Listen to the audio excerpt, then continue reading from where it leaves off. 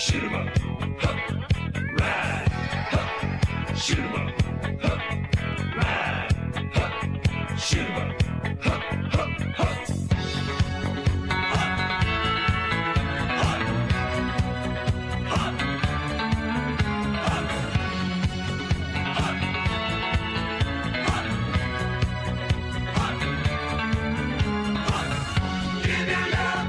Cowboy man, he's gonna love you hard as he can.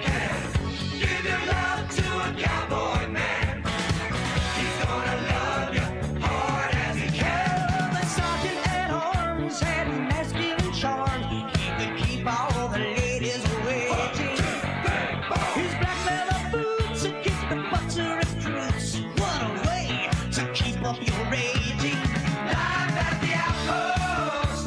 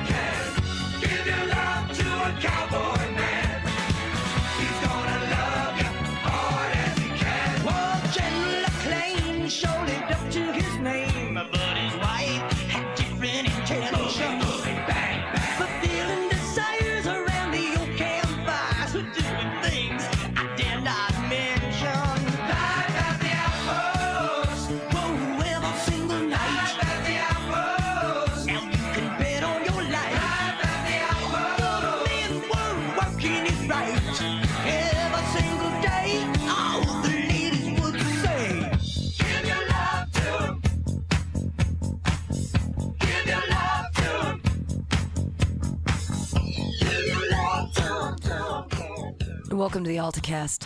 What could we possibly be listening to? This is the Scat Brothers, Life at the Outpost. Give your love to a cowboy man. I was having a terrible day until this song came into my life.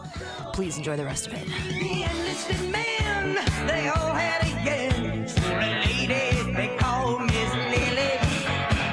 Strutting around on the cavalry ground, just as hot as a love-struck Philly. Life at the outpost. Whoa, every single night. Life at the outpost. Now you can bet on your life. Life at the outpost. The men were working it right.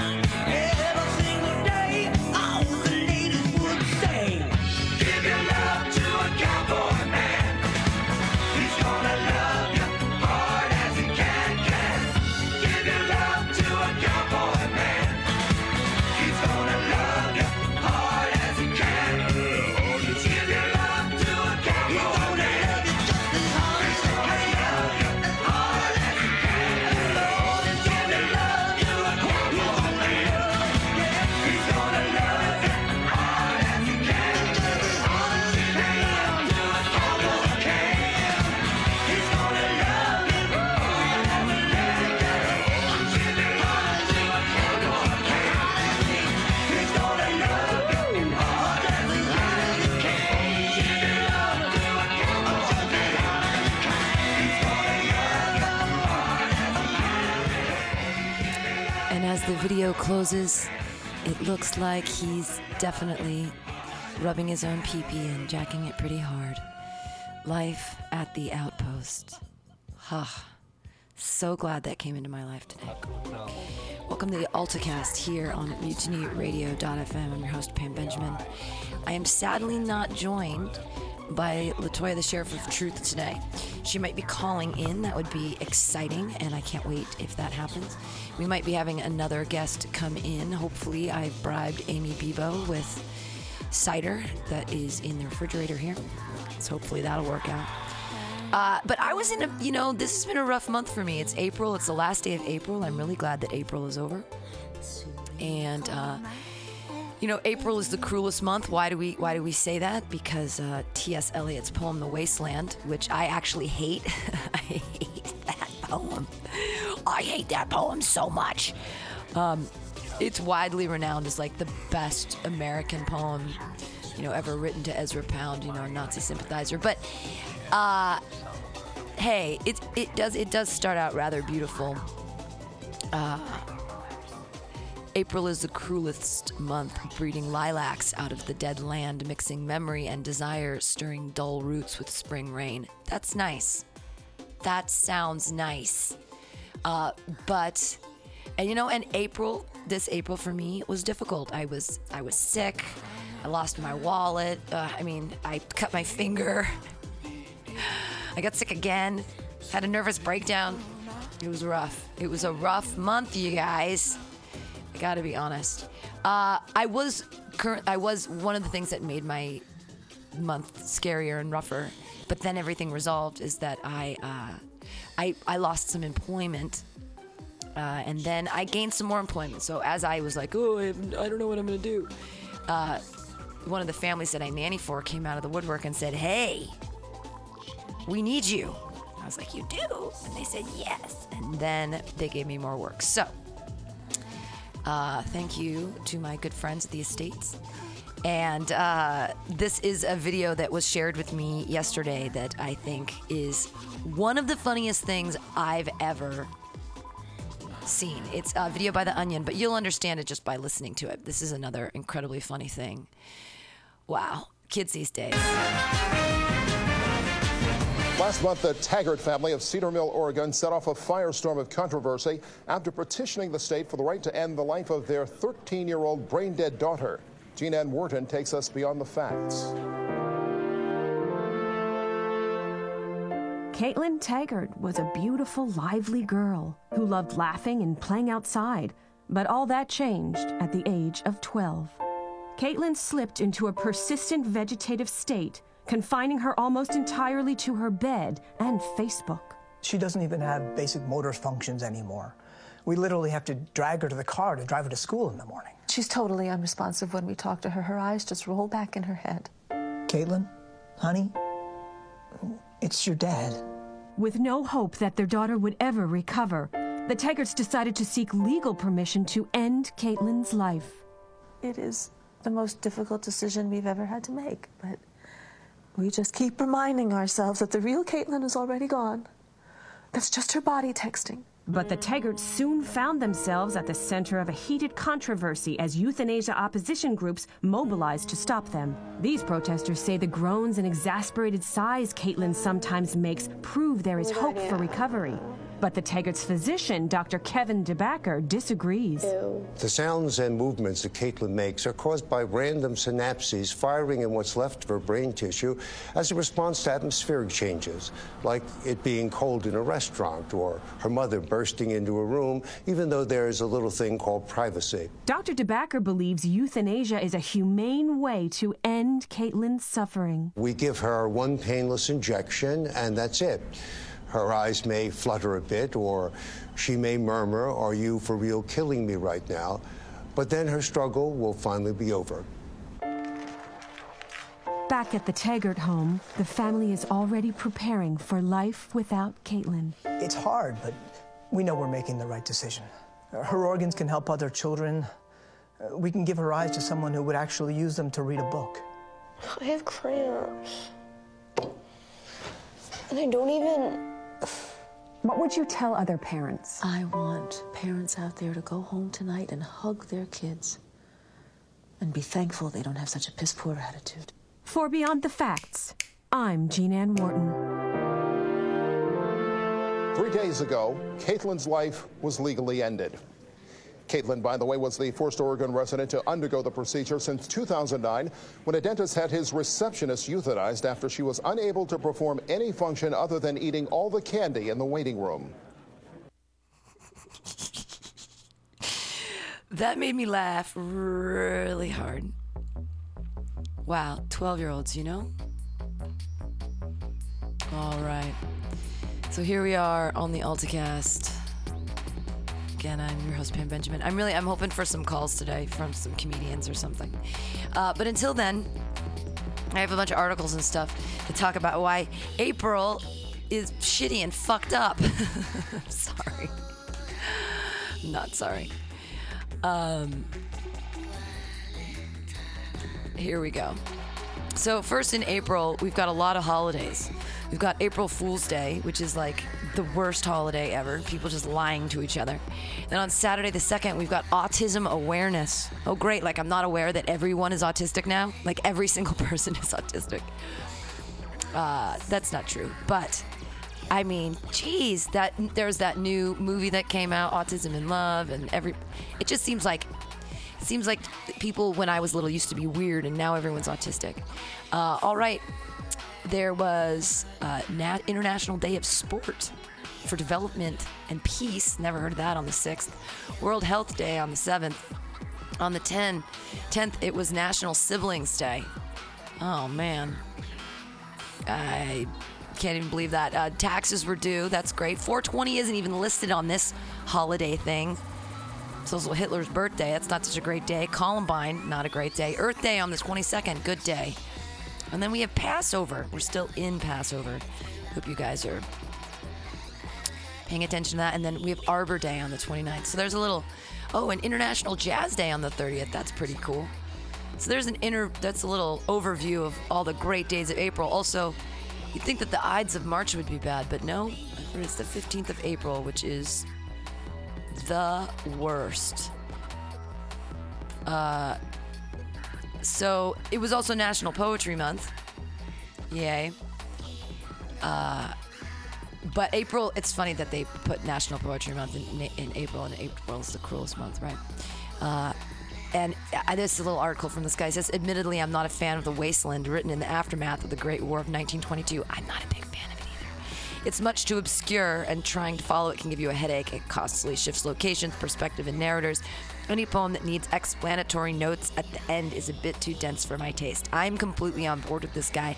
I like the and the women come and go, talking Michelangelo. I really enjoy the love song of Alfred Prufrecht, whatever. I don't mind that T.S. Eliot poem. But The Wasteland, I've never liked it, and I would always get in arguments in poetry school about it, because it's too obscure. And at the beginning of it, there's like these epitaphs in, fucking Greek, but there's no footnote to tell you what it means, and some of it doesn't even make sense in Greek, and you're like, what is going on? Where are you going with words? Okay. Yet The Wasteland has been a favorite of academics and serious poets for many a moon. Quoting the line, April is the cruelest month, has also become a cliche among newspaper reporters, bloggers, and writers. Unfortunately, they get it wrong. Well, I'm going to prove it right. April is the cruelest month. I had a shitty month, and I'm going to talk about it and all the other terrible things that happened. Eliot was not being literal. He was being ironic. April, he knows, is not a cruel month. April is a month of rebirth. When the weather becomes mild, rain brings flowers, and spring is upon us and life stirs. The line, April is the cruelest month, is an allusion to the prologue of Chaucer's The Canterbury Tales, which talks about spring being regenerative and full of life. Remember, the first section of The Wasteland is called Burial of the Dead, and the section is a meditation on the cycle of things. Eliot agrees with Chaucer, but Eliot is saying that life, especially life springing from dead things, is like a dead wasteland. While beautiful, it is arduous and daunting. That is why the first sentence juxtaposes several images, cruel, dead, dull, with spring, lilacs, breeding. And Eliot isn't saying that April the month is cruel, but the idea of life springing out of death can be cruel because of its difficult transition. He is celebrating life, but acknowledging it can be tumultuous and challenging, that sometimes remaining dead is easier. But poetry can mean different things to different people. What do you think? Okay, so that's April is the cruelest month. That's kind of why I started this whole thing up. Beware the month of April. It's a bad one. This is from C.W. Plunkett. Did you think March was a lousy month? It usually is. How is April treating you thus far? Yes, I know we're only a few days into it. Well, we're almost at the end now. So maybe it's a little too early to tell. The reason I bring this up is because April is one of the worst months out there. It is. It's terrible. Bad things happen in April. Need proof? Oh, I've got proof. April 15th marks the 100th anniversary of the sinking of the Titanic. This year it's actually like the 100 and something else. But April 15th, sinking of the Titanic. See what I'm saying? 100 years ago, the unsinkable Titanic began its maiden attempt to cross the Atlantic and ran into an iceberg. although conspiracy theorists still claim that it ran into President William Howard Taft. But I honestly believe that the Titanic, if it had waited a few months later, we'd be eating $40 hamburgers on a dry dock Titanic down in Long Beach somewhere to this very day. April is a very bad month. Need I further proof? I've got it. I've got proof for your proof, and honestly, I don't even know what that means, but I digress. The Oklahoma City bombing occurred in April 1995. The Virginia Tech University shooting took place in April of 2007. The Bay of Pigs invasion began in April 1961. We know how that turned out. Shakespeare feared this month. Chaucer rooted as well. It also happens to be we already talked about this, the epic modernist poem by T.S. Eliot titled The Wasteland. It is sometimes regarded as the most important poems of the 20th century. Is it merely chance that a profound poet began his master work with the line, April is the cruelest month? Coincidence? I think not. Although I suppose it could be, but for the purpose of sustaining the reader's motivation for the reading in this column, I'm going to say that it's not. This year, April 18th was tax day. That could be the cruelest day of the year. Sufferers from allergies. April is the worst month for pollen. You know it's true. Need more proof? The Branch Davidian fiasco in Waco, Texas took place in April 1993. The Columbine shooting happened in April 1999. Apollo 13 was launched in April 1970. We all know how that turned out. I mean, they gave it the number 13 and it was launched in April. What was NASA thinking? When it comes right down to it, the best thing about April is probably Easter Sunday. But this year, Easter didn't happen in April. It happened in March. The Reverend Martin Luther King and President Abraham Lincoln were both assassinated in April. The BP oil spill began in April 2010. The bombing of Fort Sumter was in April 1861. The AMC Gremlin was the first sold in April 1970. And in April 1043, Edward the Confessor was crowned King of England. We all know how that turned out, or do we? Need I remind you that Adolf Hitler was born on April 20th? And then again, there's the 420 is the pot day. Okay, so there's all the bad things that happened. So April is a terrible, cruel month. And there was one more thing. More people die in April than any other. Hey, I'm joined by Amy Bebo. Hey. Hey. Was April a terrible month for you, or was everything okay? Let's see. Well, I was mad about what happened in New York with voter, irregularities. We had a lot of people disenfranchised from our political system in April. Oh, like with the whole you couldn't vote in the primaries. Yeah, you couldn't vote if you're an independent, and a bunch of people just got totally fucked and their names taken off the rolls. You know what though? Everybody should know that. I mean, I'm registered as a Green Party member, which means I can't vote for the Democratic primaries. I've known that for years. Sure, but I think when you have a 6-month window for people to be able to change their affiliation, not to mention, I wasn't going to change my affiliation. Should I have changed my affiliation? Well, I think there were a lot of independents because, for example, for Bernie Sanders, who is a registered independent, I mean that's what his, he is an independent. And but he's running under Democratic ticket. It is because the independents never get elected, so that was his only chance, was to be a Democrat. But since normally he has, support from that, from that group. He's bitching about something he shouldn't be bitching about. But 100,000 people who were registered Democrats also got that's terrible. Taken off the polls. That's not fair. I would also say that, we had the largest arrest of protesters at the Capitol happen in April, Democracy Spring, which is getting no media attention. Over 1,100 people arrested, as they're trying to bring attention to the corruption in our political system. That's pretty terrible and getting no media attention. Wow, I didn't even know people were getting arrested for anything 1,100 other than people just got arrested in the last couple weeks in D.C. at the Capitol for protesting, and it hasn't gotten any media attention at all.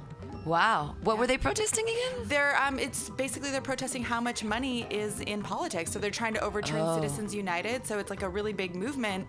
It's one of the largest protests. But on the national, I feel like we even need to bring, once you get to the national level, what's the point? It's such a problem even at our own, remember when we voted on this housing thing and all that stuff in November? And it was crazy because all the money that's being spent just even on a local level is insane. Like all of the mail that goes into your box and all the expensive, 4-color large pieces of heavy paper that people just throw away instantly. I mean, in each of those, and they go to, my apartment building has 100 apartments in it. And that means that it went to 100 of those boxes, and that's just one building. So, and if they cost $1 a piece, that's I don't know. And that's nothing in the political system. That's the fucking mail. That's not even any of the people buying the politicians. Right. And bribery. $40,000. I don't know how they do it legally, because I thought that when you were donating to a presidential campaign, the most you could give was $2,000. Yeah, they changed it. That's what the Citizens United ruling was with the Supreme Court, which is what the people are so up in arms about, is basically they removed, donation caps for corporations and individuals and stuff. And so they basically, it's you can write blank checks to, buy whichever politicians that you want. So, for me personally, I got overcharged on some car repairs, and that was fucking bullshit. But I don't have April, cool months. Any, one thing, can I say anything that good that happened? Sure.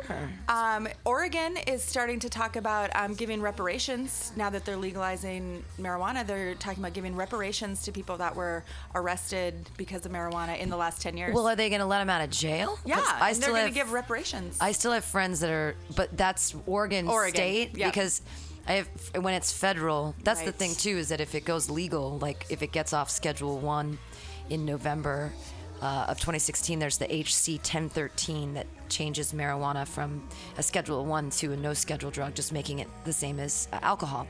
And changing the ATF to alcohol, marijuana, firearms, and whatever else. But I don't know if it's going to pass or not. But it's it's a big deal. But if it does that mean that our prison's empty because of all of the wrong, now that it's legal and we say that it's recreational and it's no longer a Schedule 1, does that mean that anybody who's in jail for marijuana possession or for distribution or whatever, does that mean they get out? Hopefully. I doubt it. We don't know, but that's why I think the Oregon thing is interesting, because it's the first political process that's actually saying, hey, because Colorado and Washington both legalized, but there was never any talk of reparations for people who've been, basically wrongly convicted for something that's a plant. But it's terrible. So it could be setting a precedent in Oregon, reparations. So that's kind of good news. I just say that we reparations, that's fine, but just let the people out of jail. That would be great. Well, that's what reparations are, is making it restitution and you know what I mean, making I think reparations is getting paid. Yeah, but I would imagine they would also be released. Getting released, I'd say, is number one. I wouldn't need the money. Just let him out of jail. You don't want to just, deposit it into your commissary in the prison? Right. It depends what kind of life you're leading. More terrible things that happened in April.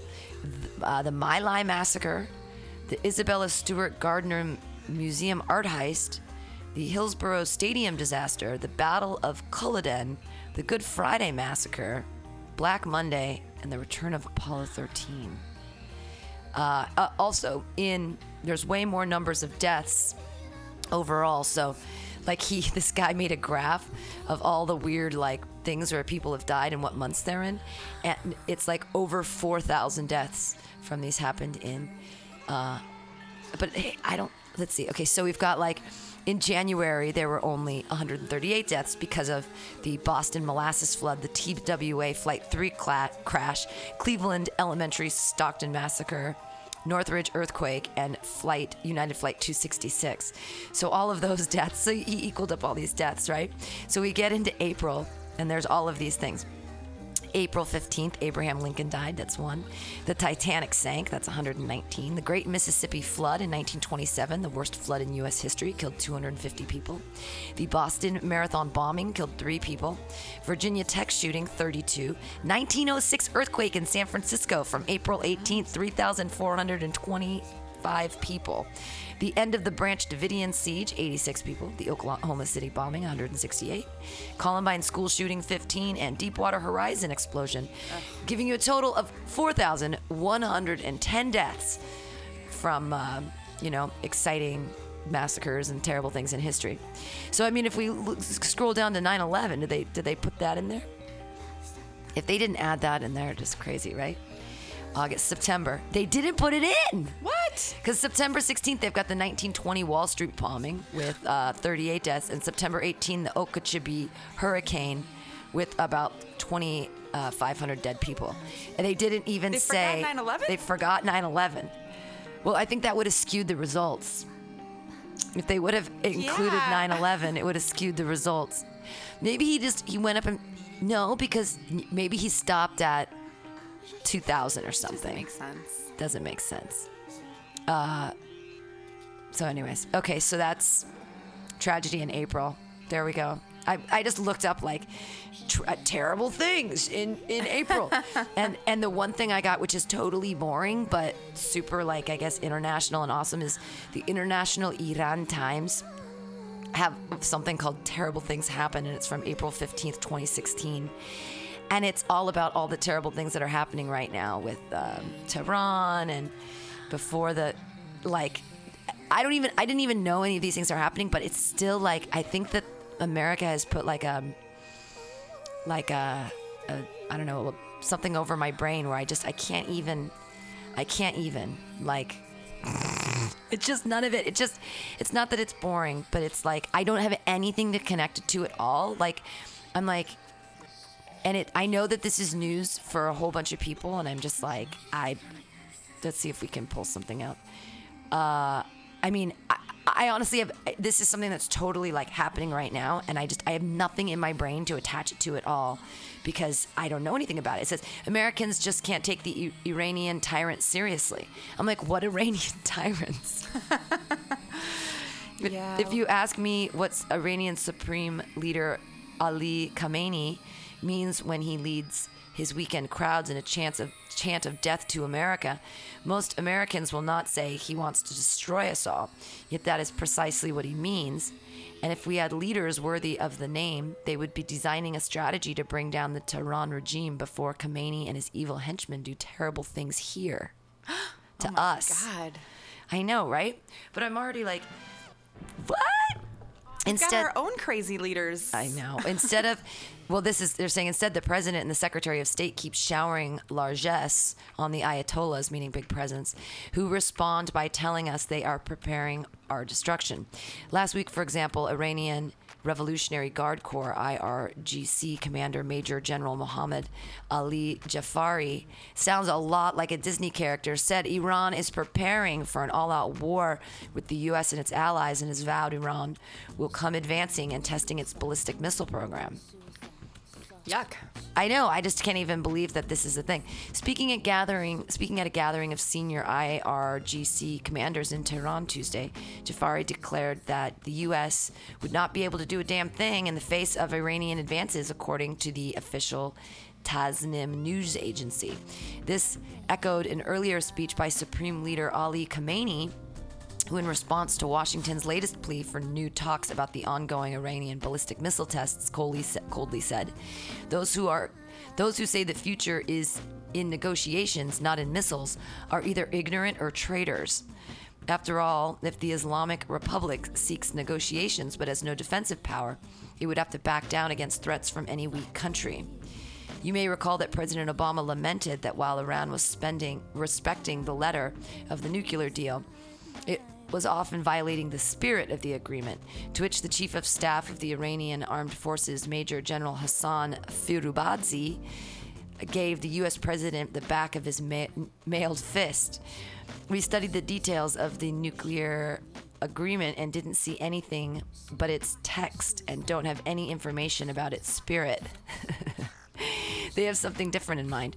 He bragged about Iran's global military power, including naval forces in the Western Hemisphere. Those who laugh off Iranian braggadocio might wish to rethink their lightheartedness. All indications that Tehran is deadly serious has been there all along. They recently showed off a missile in which they'd written, Israel must be demolished, and their missiles are plenty good. If they are indeed in Latin America, they could launch similar missiles from countries like Bolivia, Nicaragua, and Cuba, all of which serve as bases for Hezbollah, one of Iran's 2 foreign legions, along with the QUD, I don't know what that is, Kids Force of the Revolutionary Guard Corps. Should we be scared of this?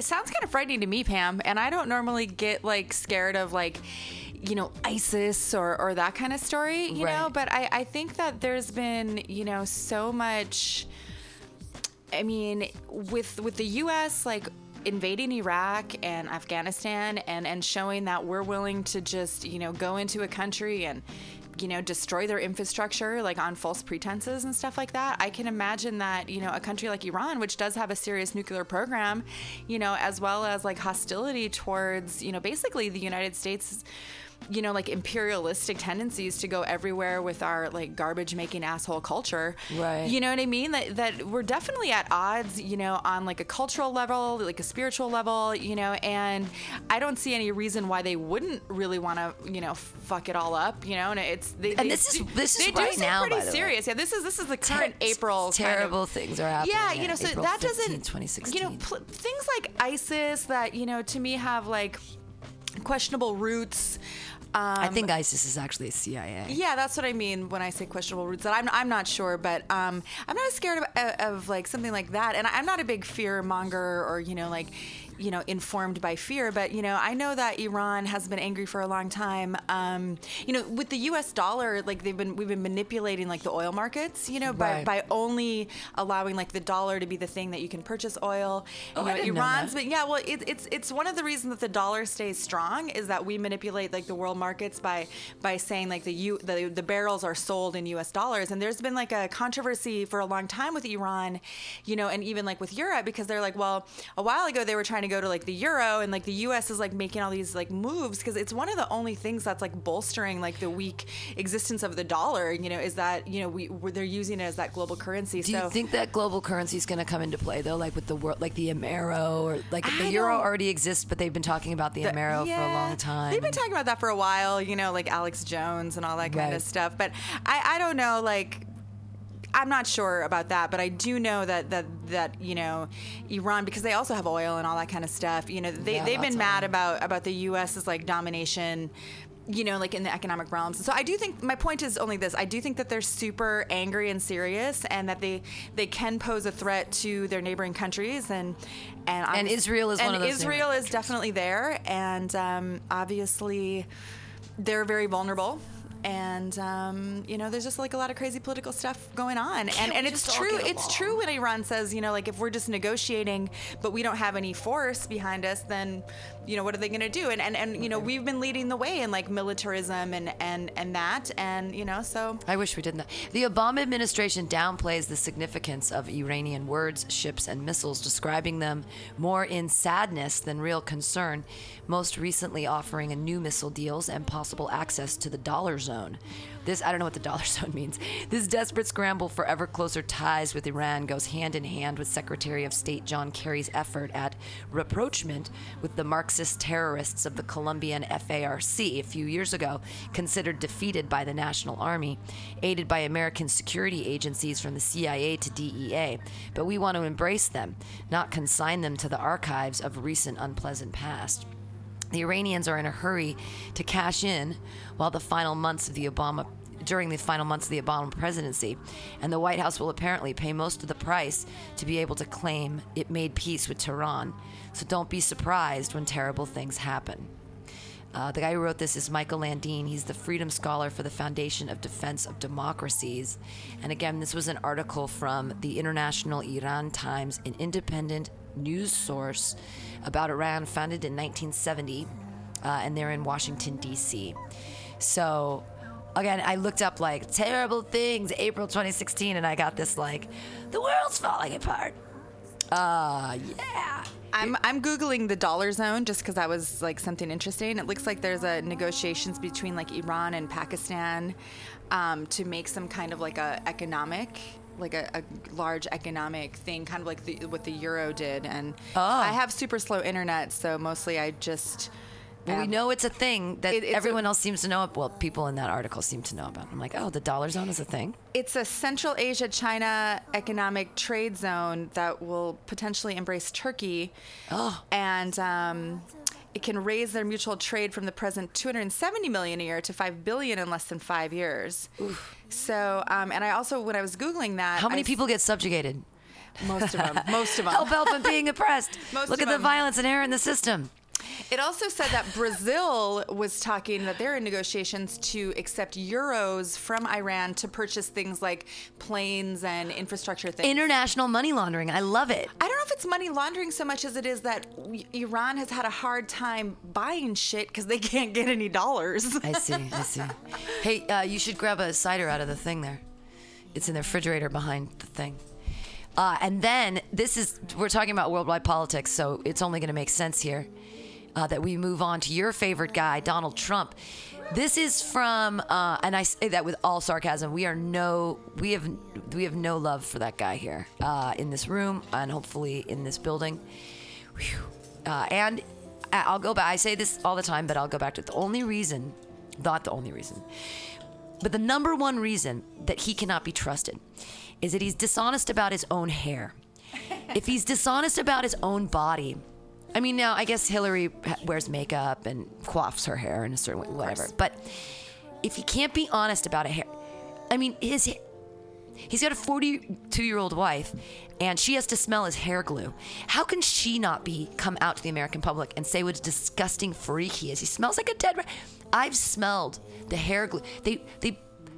When you have a toupee, when you can't be honest about your own hairline as a man, which is one of the saddest, most cowardly things I can think of, is when I mean, and I'm not just going to say in men, I mean, but just admit you went bald. It's okay. You know what? Yeah, it's okay. Balds are sexy guys too. Yeah, I mean, he's never going to be sexy, but, he has money, so some people are into that. But he could, let's go. I think he's hiding wires because he's a robot. Oh, there we go. So I really think that makes it's sense. actually more of like a robot access panel. You know what I mean? Okay, and they don't know how to make it look natural. And if he was bald, we'd be able to see the robot panel, of course. Yeah, we'd be able to see the hinges and the, the wires and the duct tape, all the things. That's my theory. I believe it. This is by Josh Voorhees of The Slatest, and it's just how scared should the world be of President Trump? The answer is very. Even scarier than he looks. Donald Trump speaks at a campaign, blah, blah, blah, blah, blah, blah. Here we go. Just how terrified should the world be about the prospects of a President Donald J. Trump? And he was landslide in the results. I have some videos of that as well. But both Trump and Clinton scored major victories, and Trump, it was like, I had the stats here. It was way more than the other guys, that's for sure. Anyways, it was very, very sad. I'm surprised I don't have the graphs right there, but landslide. Okay. About as worried as it is about jihad terrorists destabilizing the global economy. That's the official assessment of the Economist Intelligence Unit, a major global geopolitical analysis firm that keeps tabs on what it believes are the biggest threats to the world. In its latest global risk assessment, The Economist magazine's sister company rates the danger posed by a potential Trump presidency a 12 on a scale of 1 to 25, classifying it as slightly less of a threat to the world than a new Cold War between Russia and the West, and slightly more than an armed conflict in the South China Sea. So, pretty bad. That's pretty bad. Here's the full top 10. As the firm's name might suggest, the group tends to give economic concerns top billing. Okay, so this is number 1. China experiences a hard landing. This is the worst economic thing in the world. I have to know. Well, they've been having a lot of financial insecurities, and so maybe it's related to that, that whatever's happening in their economy is going to crash even harder. China experiences a hard landing. High probability, very high impact. Risk intensity is a 20 out of 25. Whoa. Okay, introduction. We assess the prospect of a sharp economic slowdown in China as our top risk scenario. Ooh. I won't read it's a pretty quick analysis conclusion. It's actually really good. All right. Continued deteriorate. This is the number one thing, according to this, that it's economic problems in the world threat disasters, number one is China. Continued deterioration of the country's services and manufacturing sectors, and ongoing buildup of the country's debt stock, which is now equivalent to some 240% of GDP, and continued capital outflows have highlighted structural weakness in the economy and resulted in a market-driven depreciation of the renminbi's exchange rate against the U.S. dollar. The government means to revive the economic confidence are limited. Its huge fiscal stimulus in 2009 led to a buildup of bad debt that is still seeking to curtail, especially in local government. And despite the People's Bank of China burning through a $180 billion of U.S. reserves in December alone, the renminbi has continued to weaken. Meanwhile, poorly managed official attempts to shore up the stock market have highlighted concerns that the government's promise to put a floor under the economic growth might not be credible, as well as showing the shallow nature of the government's commitment to allowing market forces to play a role in raising productivity. I didn't get all of that, but in conclusion, if China's economy slows by more than we currently expect, it will further feed the ongoing global commodity price slump, especially in oil, and particularly metals, with a huge detrimental impact on those Latin American, Middle Eastern, and Sub-Saharan African states that had benefited from the earlier Chinese-driven boom in commodity prices. In addition, given the growing dependence of Western manufacturers and retailers and demand in China and other emerging markets, a prolonged deceleration of growth would have a severe knock-on effect across the EU and US, far more than it would have been in the case of earlier decades. Well, that only makes sense. Yeah. I gotta say, I'm kind of all about economic slowdowns and less commodities and people making less fucking garbage. Absolutely. And I don't know why China's suffering. We send them almost all of our old garbage. You know what I mean? We sent them the Bay Bridge. They send us pre-garbage. Right. We use it very briefly. Right. We send it back to them as garbage. I don't understand how that doesn't bolster. How can we not make a floor out of that? Yeah, I feel like with all those new DIY shows and stuff like that, we should be able to build a floor under the Chinese economy with our old garbage. Well, yeah, you can actually build a house out of iPhones, right? Like, why not? Why shouldn't you take the iPhone 4 and build a floor? And build a floor. Yeah. Under their economy. Take the iPhone 4 and actually make it into. It would be cool flooring, wouldn't it? It would maybe think some that could mercury bolster in it. their economy. Sure. I get it. Like, China is a big factor. And that's the thing is these economic models kind of rely on constant expansion and constant growth and constant production, and it's like, if we're going to actually have a sustainable future, we need to change the things that we value at a core level. Well, and this was the first time that the iPhone sector of Apple actually lost money on the outset of a new phone. Yeah. So ever since the iPhone's been around, it has grown and gotten bigger and bigger and bigger. And the iPhone 7, not a flop, but it's the only time that they lost. Well, I guess if you lose money, it's a flop. So they lost money on the iPhone 7. But I mean, how many dead souls of Chinese babies have to be in iPhones to make the screens work? And do you have to come out with a new phone every year to like make the Americans, what's the word I'm looking for? To assuage the American hunger, do you have to have a new iPhone every year? Because we're like, I'm not cool enough as Heather. I usually need one every week. Every week. I try to get a better phone like every week or some kind of something to fill that empty hole in my life. My phone is like 4 years old. They don't even make. I see I just looked at your phone. It doesn't even have a touchscreen because I don't want to have the dead souls of Chinese babies on my. I don't want their blood on my fingers. All right. I use it every time you swipe. I use it as lip gloss. Oh, there. She's got the dead souls of Chinese babies as lip gloss. I squirt it out of my phone. It's an app. Oh my God. No, I'm kidding. Obviously. So that's the number one thing, is the 20 out of 25. Number two, which is tied at 16 points. This is Russia's interventions in Ukraine and Syria precede a new Cold War. High probability, high impact, risk intensity 16. Introduction, Russian airstrikes in Syria and the shooting down of a Russian plane over the country by a Turkish F-16 in November, as well as its earlier backing for separatist war in Ukraine, have plunged East-West relations into their chilliest state since the end of the Cold War.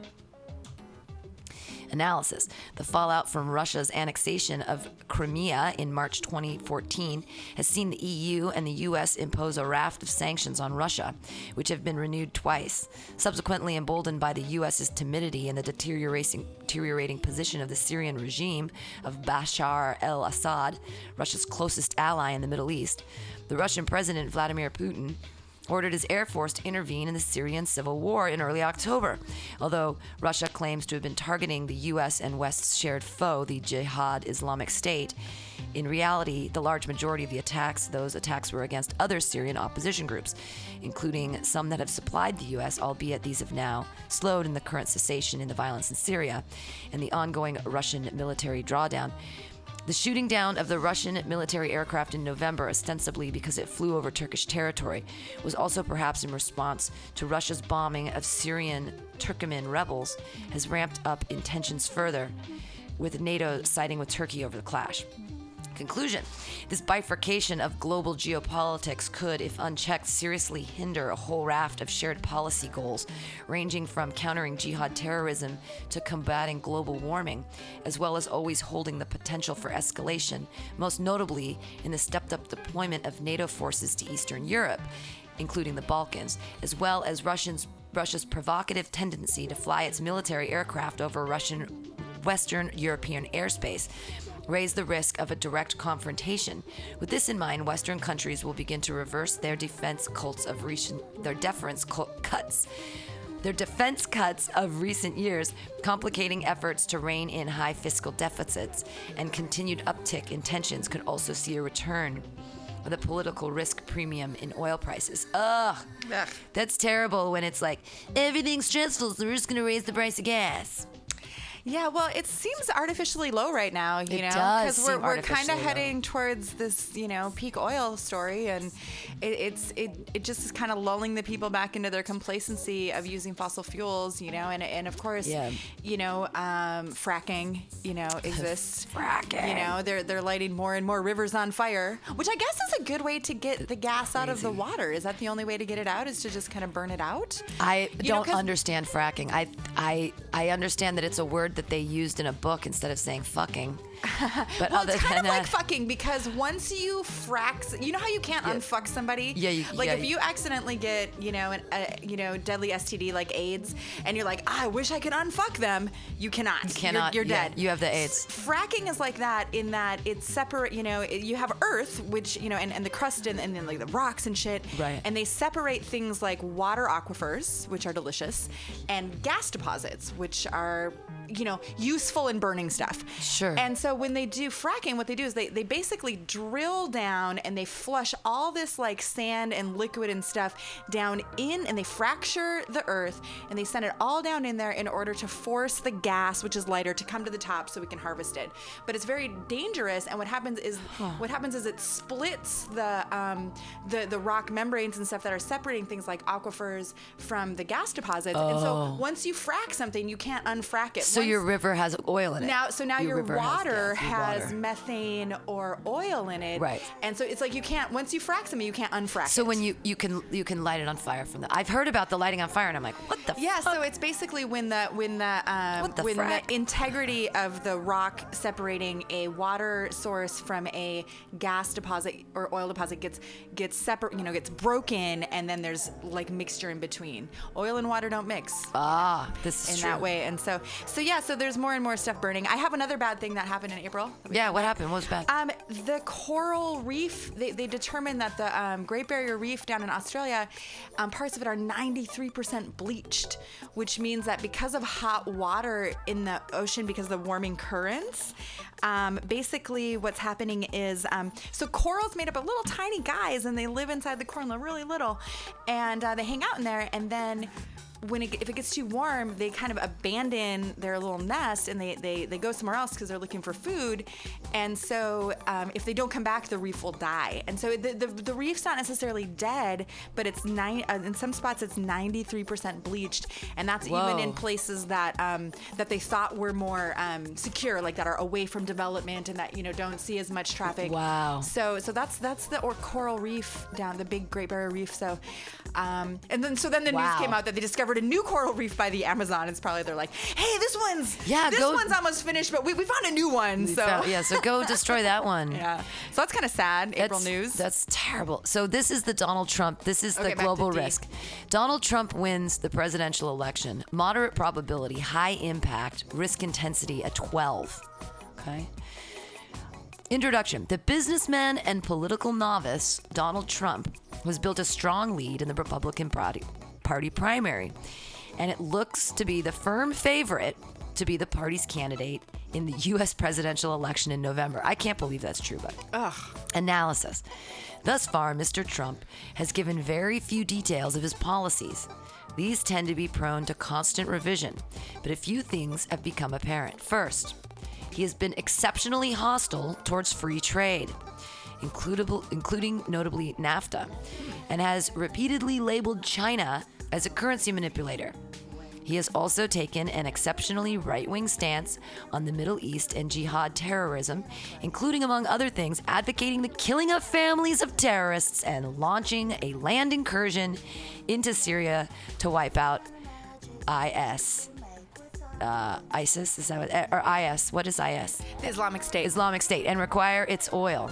In the event of a Trump victory, his hostile attitude to free trade and alienation of Mexico and China in particular could escalate rapidly into a trade war and at least scupper, that's a fun word, scupper, the Trans-Pacific Partnership between the U.S. and 11 other American and Asian states signed in February 2016. His militaristic tendencies toward the Middle East and a ban on all Muslim travel to the U.S. would be a potent recruitment tool for jihad groups, increasing their threat both within the region and beyond. Conclusion. Although we do not expect Mr. Trump to defeat his most likely Democratic contender Hillary Clinton, there are risks to this forecast, especially in the event of a terrorist attack on U.S. soil or a sudden economic turndown. It is worth noting that the innate hostility within the Republican hierarchy toward Mr. Trump, combined with the inevitable virulent Democratic opposition, will see many of his more radical policies blocked in Congress, albeit such internal bickering will also undermine the coherence of domestic and foreign policy making. We are joined by Trina Roderick of The Immutables. We were just talking about The Economist put out a list of terrible things in the world. And right in the middle is Donald Trump wins the U.S. presidential election. They're saying terrible things would be China's, like the number one thing is that China's economy could completely collapse. And that's at 20 points out of a 25 scale. And at 12 points out of a 25 scale is Donald Trump wins the election. We'll say this is a number 4. Or here we go. This is a number 8. The UK votes to leave the EU. That's less of an economic threat and less of a global threat than Donald Trump becoming president. That's hilarious to me. It's really scary, though. I mean, we are a world superpower, and I think we could easily lose our spot. And he is a reality TV star. World superpower run by a reality TV star. This isn't like no one's getting like has he sold his soul to the devil? Are we on a reality TV show right now? Are they filming it and they're going to be like, this was a joke? They're going to lift the veil and be like, America was stupid all along. This is a BBC reality show that we totally cast. Well, it's just such a clusterfuck, which it usually is. It just seems like it's our election clusterfuck on steroids this time, right? Right. I don't know. The skeptic in me, the strategist in me, like if I was a Republican strategist, I would be figuring out a way to have a candidate ready to go in the event that Trump pulls out or for some reason Trump doesn't actually run, right? Like, it would be fucking brilliant if he stepped down at the last minute and said, I don't know anything. Yeah, because then their Republican candidate would have missed this whole circus, wouldn't have had to have gone through any of this bullshit, right? Right.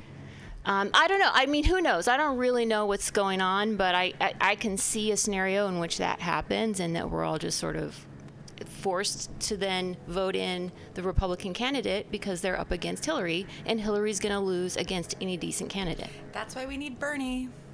And that's he's the only person that the humans actually care about. The media gives him no attention. He's drawing huge crowds everywhere.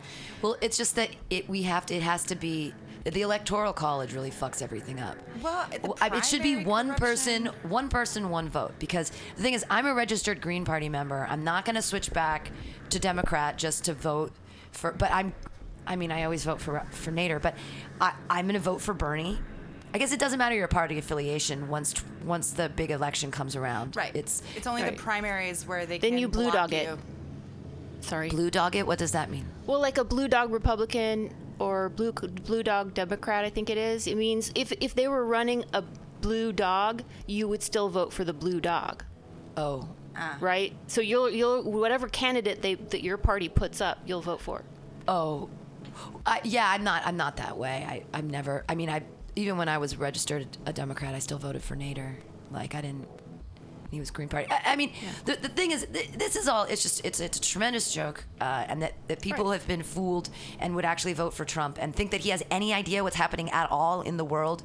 Right, that part's scary. I have to say, the only thing I agreed with when they were talking about Trump is that I'm also not a huge advocate for free trade agreements. Like I was definitely against the TPP, and and that he believes that China's a currency manipulator. Like I can agree with him on that from a foreign policy perspective, as well as that I don't believe in all these free trade agreements that basically fuck over foreign workers and screw our American workers. So I mean, from that standpoint, but from his like other just crazy like mouth words that are constantly like spewing forward, like I absolutely don't understand how he's even puts his pants on in the morning. He seems like such an idiot, When you said Trump pull out, I'm like, if only his father would have done the same. Right.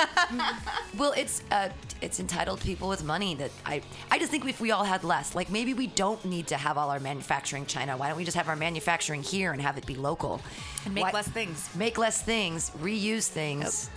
Like, I just made, not to toot my own horn or anything, but my boyfriend Jonathan went through his clothes and he's like, I never wear any of these t-shirts, but I don't want to get rid of them. What do I do with them? And I'm like, give them to me. I'll make a quilt out of them really quickly. And so, like, I sat and instead of just watching Netflix and just laying there and smoking pot, I sewed together, I cut out the fronts and backs of all his t-shirts and I sewed them into a quilt. Yeah. And then I'm backing it with an old sheet that's fell apart. And then I made him a quilt. And there you go. It's cool. He's going to love it forever because he's like, my t-shirts from high school that the pit stains were all gross. But no one knows how to sew, and who's going to sit and do that? No one knows how to sew. It's really, really easy. Who's going to... I don't know. It seems silly that how much fabric we throw away and how many new dresses we buy and how many clothes already exist, and yet... Right. I just took I was with the baby yesterday and I missed the bus and it was like 27 minutes till the next 27 and I was like, fuck, I'm not gonna stand here outside with the baby. There's the mall. I'm just gonna walk into the air-conditioned mall with the baby. We're gonna walk around. We're gonna look at things.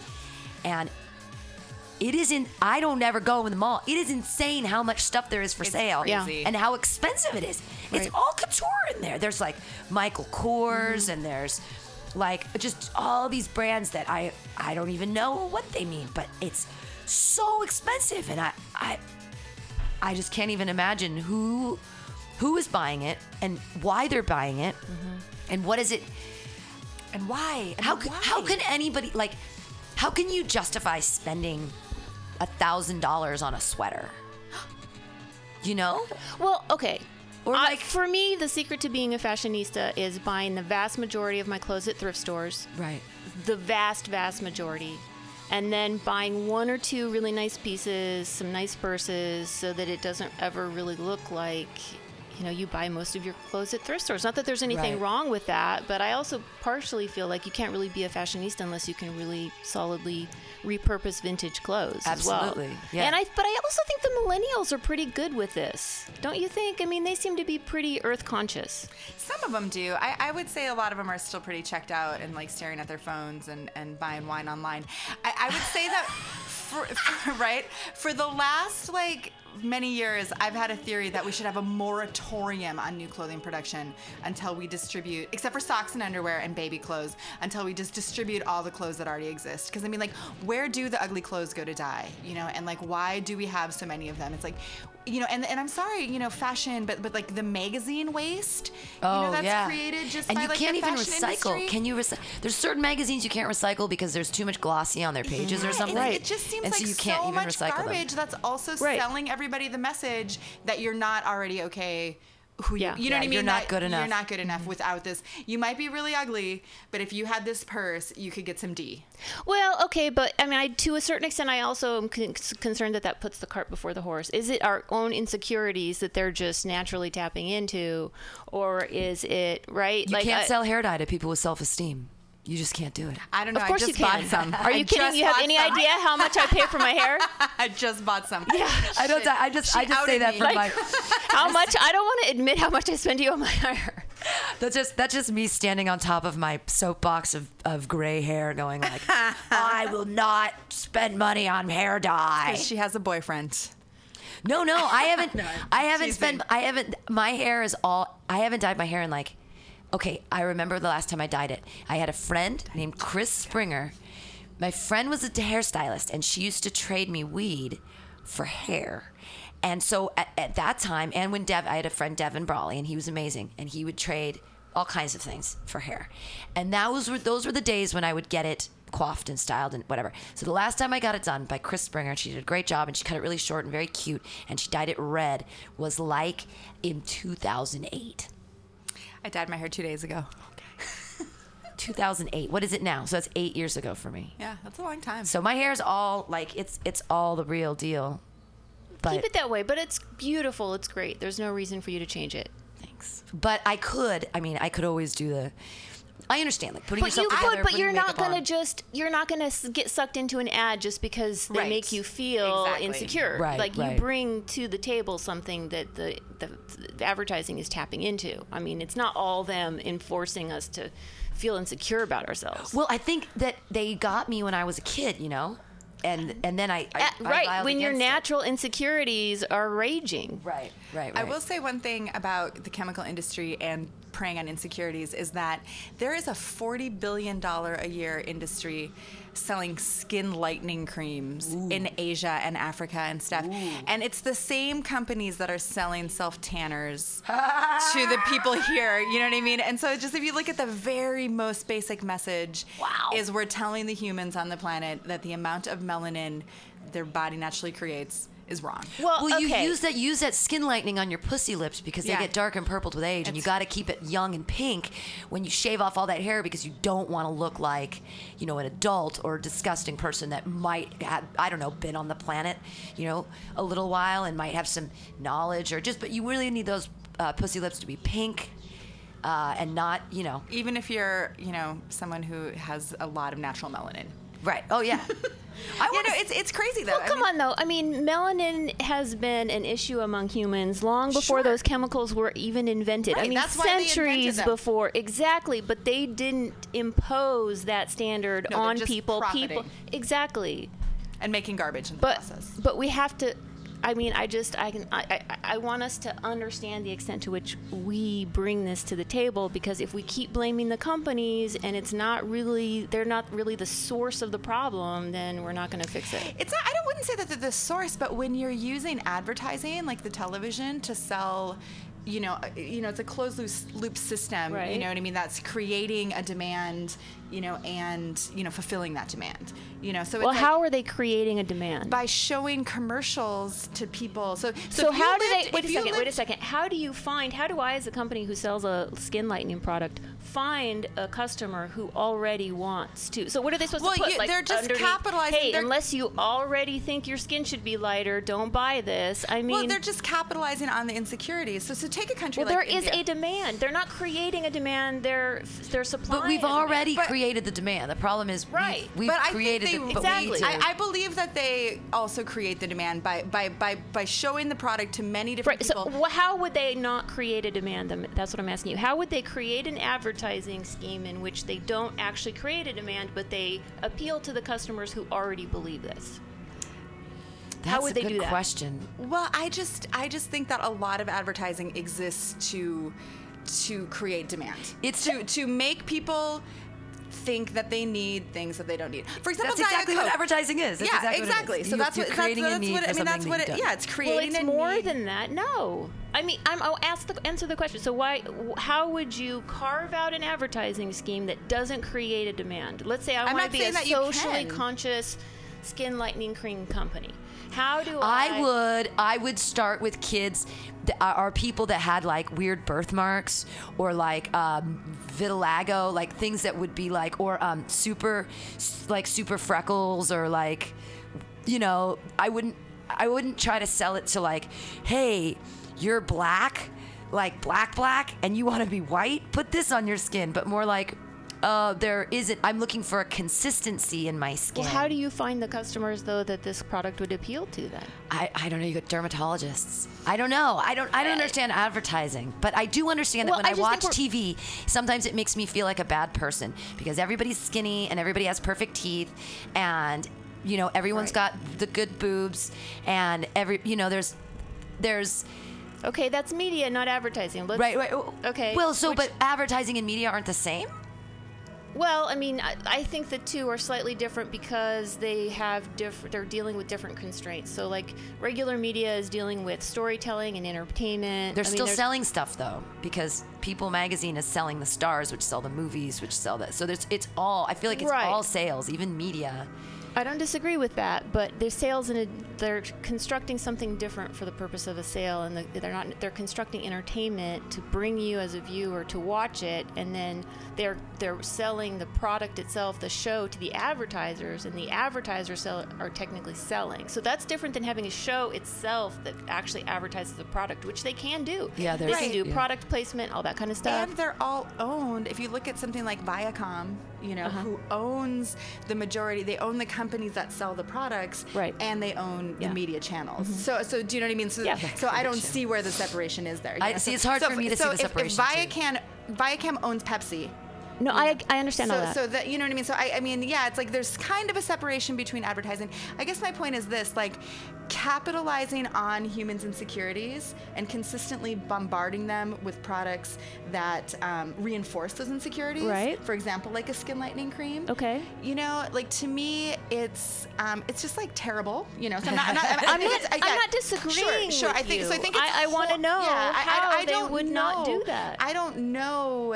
I think that they're capitalizing on demand that might be there from some people, you know, that might want that, but they're also creating that mentality in young viewers, like, say, children who watch, you know, there's been some backlash in India on some of the commercials that, but that's just how advertising works. I mean, you're going to what specifically are they doing more? It's so generic what you're saying.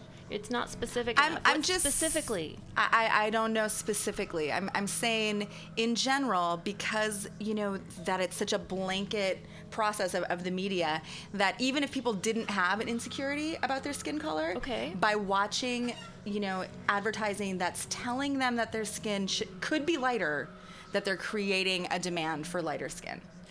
See, I agree with this. Like, it's like when you get an eating disorder or you see you're a psychotic high schooler because every single image that you see in magazines and TV and everything is of these perfect little tiny people. Okay, but that's different from one specific company. So how many ads do you think for skin lightening product do you think I would have to see in order for that to...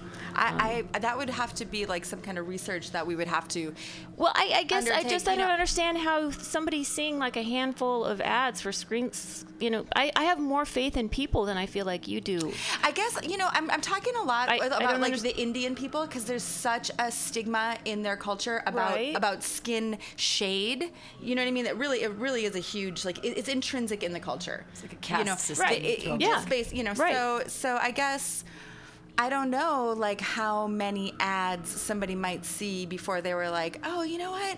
My skin is really dark, or my vagina lips are slightly darker than my hands. Wouldn't they be far more influenced by the people around them who maintain those beliefs than 6 or even 100 television ads? I don't know, because if your mom's buying that product... I don't know. You'd be more influenced by your mother, whose opinion is that her skin should be lighter, than you ever would by a company. I think the TV magazines. I think the TV and the magazines program. Just because the images. So the images, if they ever portray anything to appeal to the person who already has that predisposition, then they are sort of, it's like what you're basically saying to me is that they're casting too wide a net, and it's catching in some of the other people, right? So the advertising goes out to everybody and is catching both the people who already believe that and is somehow influencing the people who don't. Definitely is I think But I think people are way more way smarter than that. I disagree. Judging by how many people drink shit like Diet Coke, I don't think that the people are. And the children No. the I'm not children saying- now on the iPhone, though, with the iPhone in front of them, they're constantly on the Facebook, and all of those ads on the side, whether they're recognizing it or not, it's influencing them and it's shaping them. And they spend so much screen time. It's nothing images. compared to the way people, individuals influence. And that's the problem with this theory. I don't is think it that takes away everything from the way people around you behave and influence your behavior and puts it all on media. It's putting it all. Okay, so next time you go on the bus, you count how many people are actually interacting and aren't on their phones.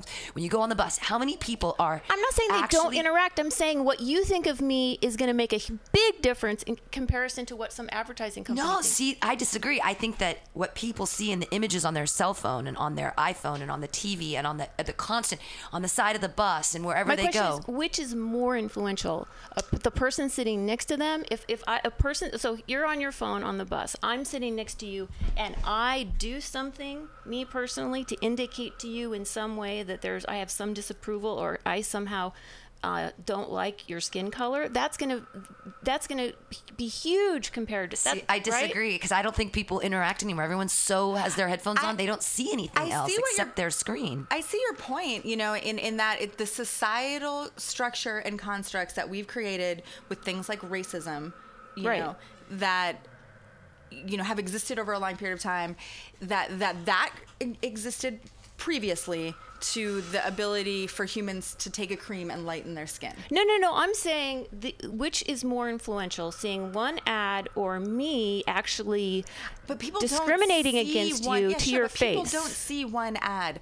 A kid that watches... I get that. Okay, however many ads. Many. Okay, so how many ads would it take for it to be more influential than me actually in your face discriminating against you? How much time people spend interacting with humans so versus how many? interacting with screens. That's totally a random... I know, but I think it's impossible to quantify. See, I just don't think that... I think that human-to-human interaction is completely devalued now. We've worked in ways to remove that from our societal construct. You can be on your phone with your headphones on all day. You can get to there, even if you're not in your car by yourself. Let's say you do take public transportation, but you confine yourself in your own tiny world where the images are bombarding you. Then you get to your office where you get in your little cubicle where you're pretending to be at work, but then you're also watching your Facebook on the side with all of the things. And maybe you're watching some YouTubes and you're doing some other stuff. I think it's really easy to go through an entire day, 24 hours, with not interacting with any other human person at all now. You can get on your iPhone and you can press a pizza emoji and you can have a Domino's pizza delivered to your door. You can Grubhub and have it there. You don't even... You already paid for it. Yeah, you just take the bag. You take the bag. Like, if the person, came with the Grubhub order and they're like, you Jew fag, and gave it to me, I'd be like, I am so happy I have my food. What was that about? What's the Jew fag comment about? I'm not a fag. Or what? I wouldn't even know. I was trying to think of, a slur that someone would say to me at the door. I just think that the basic thing is, what I was trying to say is that these companies are capitalizing off of the same company is selling... you or I potentially skin darkening cream, self tanners, and in the meantime, and I guess, I rant about the chemical industry's control over our planet, so I'm just, and the garbage making and the low self-esteem that's reinforcing. Right.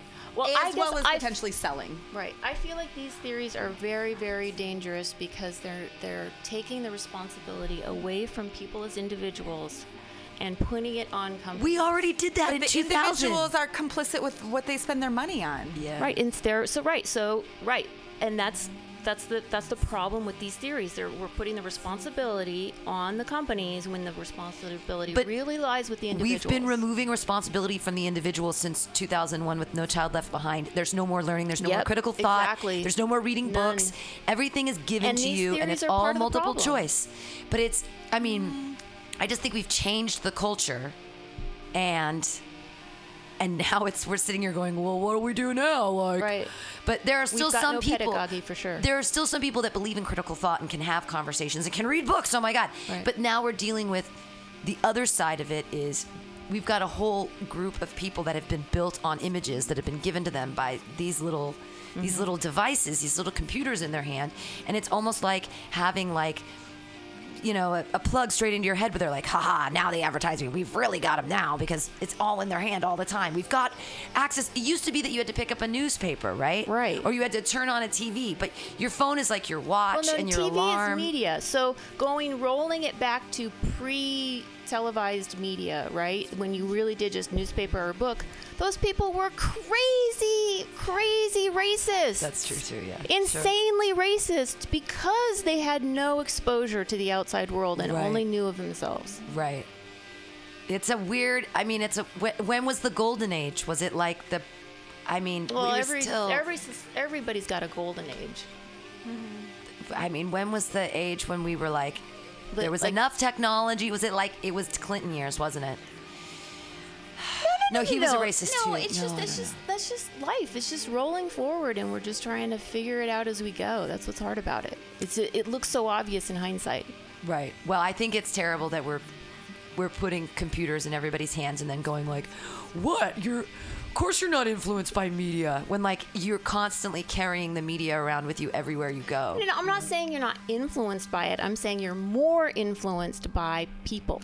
Depending on how much interaction you have with live people during your days. Obviously. You know, and if you don't have any action with people, you can't be influenced. Some kids are having just very like if I don't have any interaction with the media, I can't be influenced. Some kids are having even very little interaction now, but because even in schools they all get an iPad. Yeah. You know, and so you know it's like yeah. These millennials are going to have a really hard time interacting with people. It's going to be interesting. They're all going to be autistic. Oh yeah. So here's the thing. There's this new they're trying to figure out mentally if they're calling it a disease or what they want to do with it.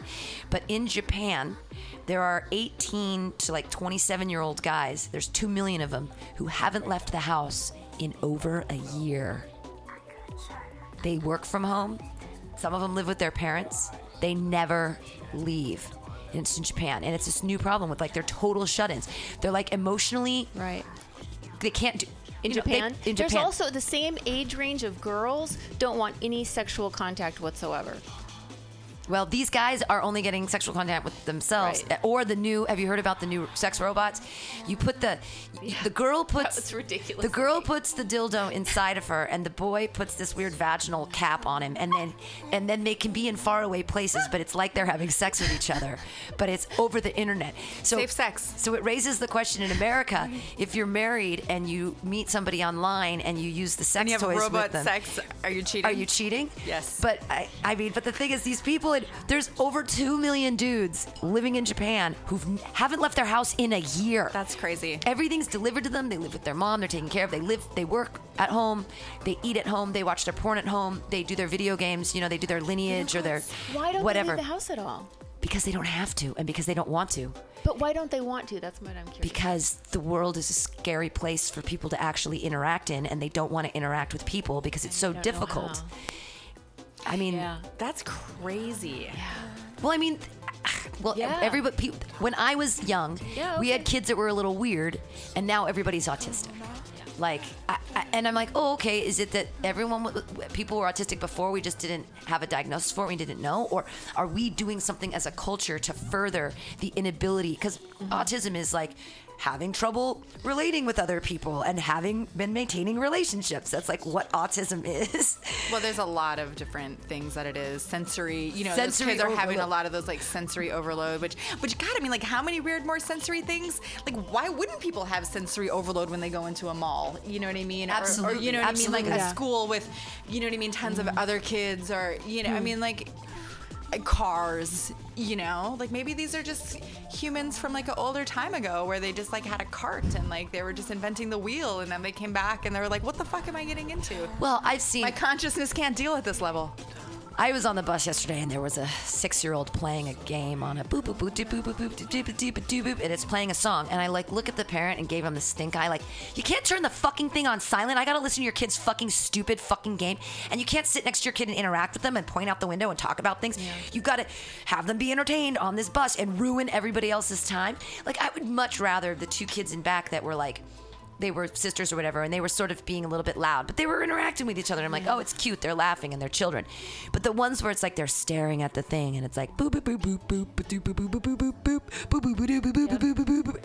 I'm like, why are you letting this happen? And if I let that, I mean, what do I do? Say, can you turn that thing on silent? Can you not like? Can you interact? Any with your awareness child? of the other people on the bus? Well, I wonder what we're doing. I mean, we're getting into really big societal issues here, but. April sucks. Because April sucks. Well, and I'm really scared of Trump. I am too. We should all be really scared. So let me finish this article about why he's in the middle. He's a huge global worldwide threat right now. So the group rates both Trump and the threat of jihad terrorism as moderate probability, high impact events. But the short to the point Trump assessment notes that it's difficult to predict exactly what the GOP frontrunner would do if elected, since he rarely goes into detail when it comes to policy, and when he does, those specifics tend to differ from one day to the next. And sometimes he says, let's kill people. Anyways, that's my commentary, not this article. Still, the EIU experts believe that the combination of his anti-trade rhetoric and the general hostility toward Mexico and China could escalate rapidly into a trade war. Oh, and there's also the not so insignificant matter of his exceptionally right-wing positions on the Middle East and terrorism, which range from his proposal to ban Muslims from entering the United States to specifically targeting families of terrorists. His militaristic tendencies toward the Middle East, the group writes, would be a potent recruitment tool for jihad groups, increasing their threat in both the region and beyond. The major reason that the Trump administration isn't higher on the list, the firm believes that Hillary Clinton would likely defeat him in November, and even if he somehow did win the White House, say in the event of a domestic terrorist attack in the days before the election, Washington gridlock would prevent him from following through on many of his more dangerous campaign promises. Hooray, gridlock? Yeah, right. And then they show a thing of the Trump rally when someone gets beat up. Did you see that? It was awful. Yeah. It was terrible. I don't know. I heard about like one particular thing where a dude got punched, and then Trump was like, "I'll pay his legal bills." He doesn't talk like that, but in my mind he does. But yeah, he does say things like, "I punched him in the face," and like all kinds of terrible things. Words. He just like he just like vomits out words that he doesn't even really. He's like really a narcissistic. He has like narcissistic personality disorder, most likely. Well, I'm loving the fact that the Republicans are bringing up Reagan, because I think the Democrats should too. I mean, Reagan is responsible for trickle-down economics. Reagan is the reason we have only 1% of this country with whatever the percentage of 99% of the wealth. That is directly the result of Reagan's trickle-down economics. So I don't watch this, but are the Democrats attacking Reagan at all for this? Or are they letting Reagan seem like... No, he's a prince of the hierarchy. Well, it depends on which person you're talking about, because of course Bernie Sanders is always talking about, what's going on in the reality, like economically, and how to stop sending all of our jobs away and to try to build infrastructure here, So I mean, some of the Democrats are, but like, are the people listening or not is the question. Is like, people just keep going back to Hillary because the establishment doesn't want someone who wants to stir things up the way that Bernie does. Bernie is a self-proclaimed socialist. He's a democratic socialist, which is different than like a Marxist socialist. So but I think he's using the word socialism, and that scares the fuck out of like every Republican. They're like, no, they're coming for our money. They're coming for our money. They're going to take our money, Amy. Well, the socialists are going to take our money and give it to their poor people. Socialism. But the reality, the reality, socialism sucks. It depends on what kind of socialism. If you're talking about democratic socialism, like that countries like Denmark and Sweden have, where people pay high taxes, but there's services. What he's talking about is health care for all the people, you know, which I think that we deserve as a world leading country. Healthcare for everyone, Right. that's affordable. We need a middle class again. Right. That's basically what and needs to happen. That's also we need what a middle he class talks again. about, and I just like him because he's been consistent. You know, he's actually like been active in the things that he, you know, has his values built around for his whole life. And reality with Bernie's like tax plans, only if you make more than $250,000 a year would your taxes go up, which I don't think that applies to me personally. Doesn't apply to me at all. I love it. Tax the rich. There's no reason for them to have that much. And I hate it when people have 250,000. so much. I live on like less than $20,000 a year, and I feel pretty good about it. I feel like my life isn't. I'm not eating dirt. I mean, I can't afford toothpaste, but you know, you can get baking soda with food stamps. No big deal. But and I'm on the bottom of the extreme. But we should be able to not have these super haves and then these total have-nots. No, well, I don't have as much as you want. Just don't have it at the expense of other people. Don't take it away. So, like, I love the what's his name? Nick Offerman says, like, it's way better to have, you know, be with a group of 8 people, each with a beer, than to have one guy with 8 beers, right? Absolutely. So I feel like, you know, order as many beers as you want from the bartender, but don't get another beer by taking one from somebody else, right? Sure, I like this analogy. So, but that's what they're doing when they hide their tax money offshore. Absolutely. Well, no. So if we have a minimum wage that is not a living wage, that's the functional equivalent of slavery. Sure. That is taking another beer from someone. So McDonald's is my favorite example because the company couldn't profit to the tune of $20 billion a year if they didn't take that from their employees in the form of their, you know, living wage. They're stealing the living wage from their employees to make that profit. Yeah, that sucks. Not to mention destroying the environment and in the killing process people with their horrible, you know, and killing people with their food. Killing people with their food. Because I'm only not thing that you can afford against is people dying. I'm not gonna lie to you guys. I feel like the humans are the most destructive entity on the planet. Corn syrup. I don't want the poor people to die. I don't want anyone to like overly die. But I'm not like when everybody's like, these people died. I'm like, yeah, the earth comes and we come here. Why do we need live, affordable health care then? Well, yeah, good point. So she can get stitches. She shouldn't die from a cut. Well, I kept we also shouldn't pump. You know what I mean? Like, you know, millions of dollars, you know, to keep people alive for maybe like 2 more weeks, you know, on a respirator. And, you know, I mean, we should have better. Right. I mean, there's so many. Well, that's why healthcare needs to be affordable. Healthcare does need to be affordable. And the food industry and the pharmaceutical industry and the insurance industry, you know, I mean, we have a media, medical, military industrial complex. It's a racket. You know, yeah.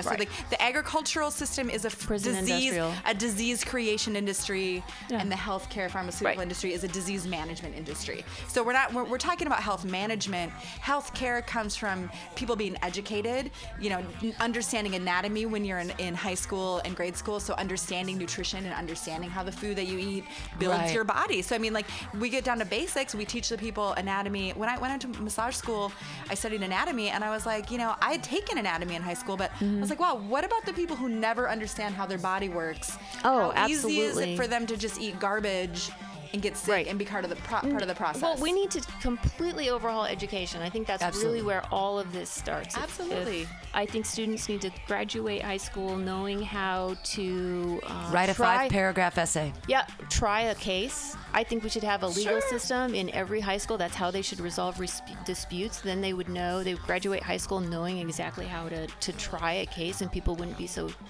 afraid of our own legal system. Right. They should know more about they should know how to balance a checking account or balance a budget and manage a checking account. Absolutely. We don't graduate students with any real life skill. skills. Yeah. No, not these days. No, but again, but when they can all build an app. Education, you know, like. You know, again, like some of the democratic socialist countries have good educational systems because they put their money into education. I mean, where is all our money going? The military budget. Well, we wouldn't want to give any education because it would be going to those poor people, and we only want the rich people to be educated. Hey, the poor people can pull themselves up by their bootstraps, I know, right? sure they can. So let's talk about something fun. Okay. These were These are these are the worst things for sale in April of 2016. Nice. The first one is a T-shirt that says "Made in 2011." 5 years of being awesome. Curiously, this T-shirt is only available in men's adult sizes. Weird. Made in 2011. 5 years of being awesome. That's pretty dumb. This is my favorite one. I'm so glad they put this on here. Worst things to buy in April. The 2,000-watt skateboard. Have you heard my rants on these? Priced at a hair under $1,500, the boosted electric skateboard enables rich child and rich adult alike to zoom down the street like a fucking asshole. I've seen people on these and I yell, learn how to skate for real, you poser. Seems like it would be just as easy to fall off one of those. It would hurt so. And when Right? when I see people they've got a brake. Oh. So they've got It's a a toggle speed and a switch. brake. Yeah. And but balance. and I don't see people with helmets all the time, and I'm like, you guys are dumb. And I saw a fat guy on one, and I'm like, learn how to skate for real, you fat fuck. God bless him. The Bluetooth padlock. Maybe he will. Maybe it's like a training. You know what I mean? Like Oh maybe no! If they're gonna he spend won't. $1,500 on a skateboard, they've never skateboarded before. They're like, ooh, now I can be a skateboarder. It's like most people take years to learn how to do that. I'm hiding my skateboard under the table. The manufacturers of Nokia, the padlock you unlock with your phone via Bluetooth, brag that you'll save yourself from the hassle of keys by using your phone to unlock their $70 padlock. Then they sell you a separate $25 remote, which you attach to your keychain to allow you to unlock without your phone. The battery inside is estimated to last a year, which is handy if you're planning to using it over a longer period of time. Of course, it could stop working sooner if the app fails due to an OS update on your phone, or, as several reviewers note, if it quits working the first time you try it, sealing your clothes inside your gym locker or your bike to a pole for eternity. People are idiots, right? Here's another one. Use an old barrel as a sink. Your house missing something? Right this instant. Love, warmth, a storm door? Nope. An old barrel which functions as a sink. Make sure you check out the rest of the pictures to see the barrel's features. It's cheap. At least, right? Ha ha ha. No. It's like an old wine barrel and it turned into a thing. Oh, this is great. The Nazi PlayStation 4. They've got, you can put the Nazi, like it's for when you play the game, the first person shooter game, Call of Duty, and you're in if you like sympathize with the Nazis, you can choose, I guess, either side or whatever. This is what the world's been missing. Nazi flag decals for your PS4 and its controller. God. Now you can be a not neo-Nazi guy who just loves history. From Trump Industries. These are just the ridiculous things that people are selling and that you can buy. Curing cancer with carrots. I think it's a book. No, you can't cure cancer by drinking carrot juice. You can't begrudge someone for coming up with bizarre ideas to try to cope with mortality, but you can absolutely begrudge them for telling other people to drink carrot juice instead of receiving treatments, which are clinically proven to treat cancer. At least, unlike giving bleach to autistic children, carrot juice won't hurt you. I actually drank too much carrot juice once and it turned my skin funny colors. And I like had, my poo was like crazy, like bright orange weird. It was a bizarre cleanse. I've been trying to get an orange glow down below without using self-tanner. Maybe I should you try just carrot juice. try carrot juice. Just drink a ton of carrot juice. I'm trying to appeal to Donald Trump. No, it's orange too. The carpet matches your drapes. This is the last one to read. This is bizarre and gross. The neck hair guide is a piece of plastic that you strap to your neck to cut your neck hair straight across by yourself. It costs $9.99.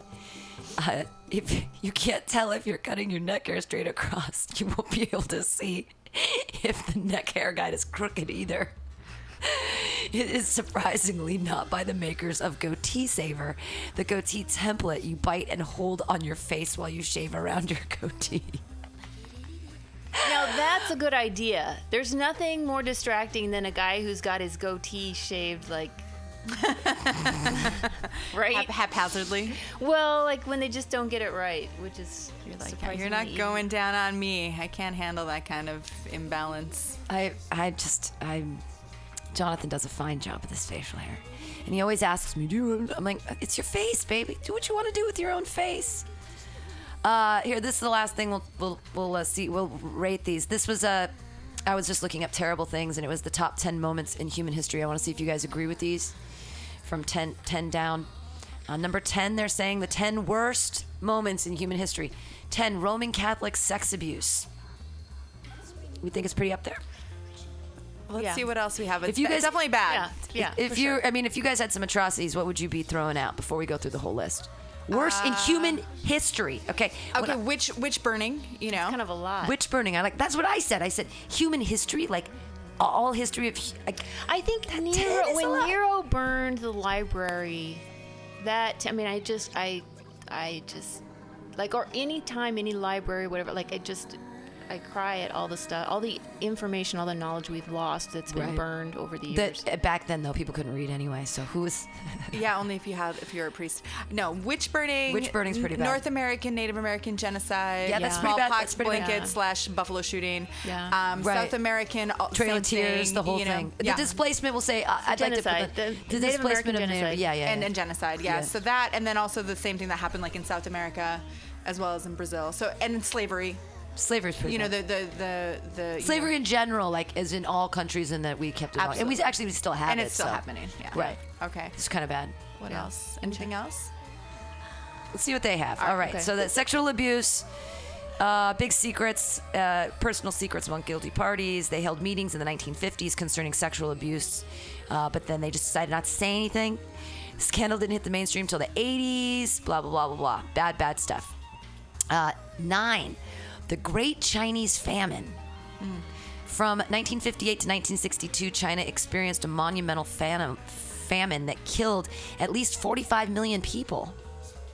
That seems like such an... that's like... Wow. That's a huge amount of people. That's a lot of people. Yeah, that's like from famine. Like that's not 20%. Yeah. Approximately. How many Americans live in the United States? 70 million? Is that what we have? No, it's 350 million. Oh, 350 million. It's about 12%. So if we lost... Wow. Natural disasters in the Communist parties of Mao Zedong, where Chairman Mao defined this period of his rule as a great leap forward and implemented economic and social change with epic consequences. But yeah, big famine. A lot of people. Big famine caused by communism. Yeah. That's why socialism doesn't work. Then the Yellow River Marxist flooded. Socialism is different than democratic. This is crazy. Mao intended to turn China from an agrarian economy into a modern, urbanized industrial giant on par with the U.S. That's happening now. But forcing his great leap forward on the Chinese countryside led to nationwide crop shortages. And then the Yellow River flooded in 1959, drowning or starving 2 million. And the next year, 60% of China's farmland received no rain at all. And so that's why that was crazy. Famine only ended when the weather improved in 1962. 5% of China starved to death, drowned, or were murdered. That's number 9. Number 8, forced extinction of species. This is pretty general. Ecologists agree that the Earth appears to be experiencing a mass extinction at present. That's happened many times in the past. The extinction of the dinosaurs. Okay, blah, blah, blah. Which one did they say we specifically did, though? Siberian tigers, anything with fur is a problem. Captivity thing. The tiger penis is considered the ultimate aphrodisiac in some places in China.